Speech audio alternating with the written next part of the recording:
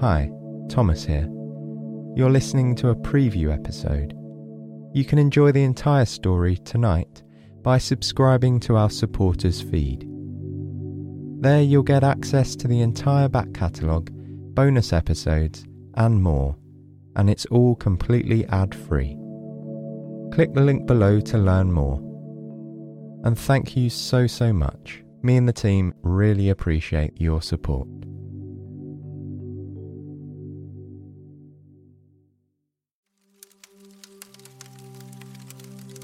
Inside your cozy home is a sitting room.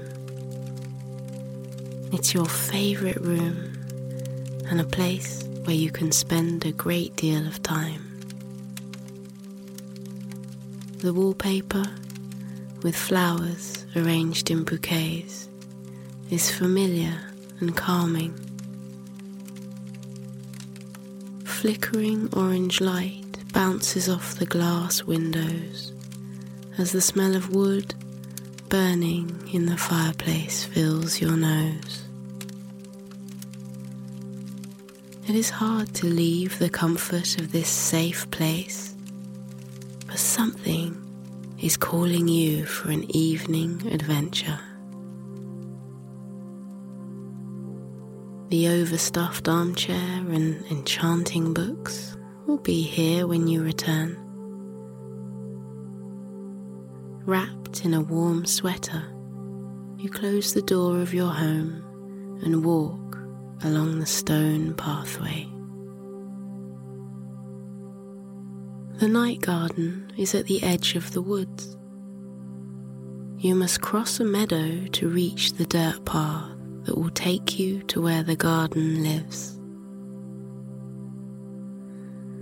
A gentle breeze rustles through the trees on the other side of the road.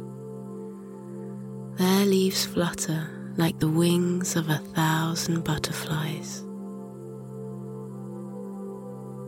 Twilight is fading into night. Guided by moonlight, you now enter the meadow.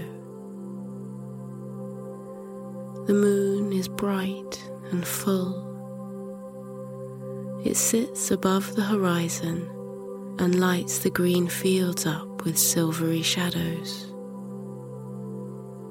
The grass is tall and droops over like the crests of ocean waves, rising and falling as the wind blows through. Each star twinkles like a diamond. There are so many. It's as if a giant spilled his sugar bowl all over a black velvet blanket.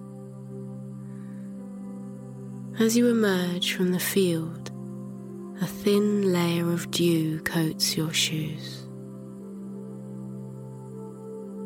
Here, you follow a dirt path that runs along an old stone wall. A bit of dust kicks up with every step.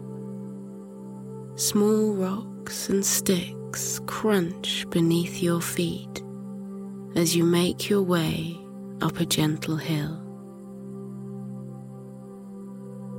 From the top, you can see small cottages tucked into the little valleys where the other fields are knit together. Smoke billows from their chimneys in thin, white wisps.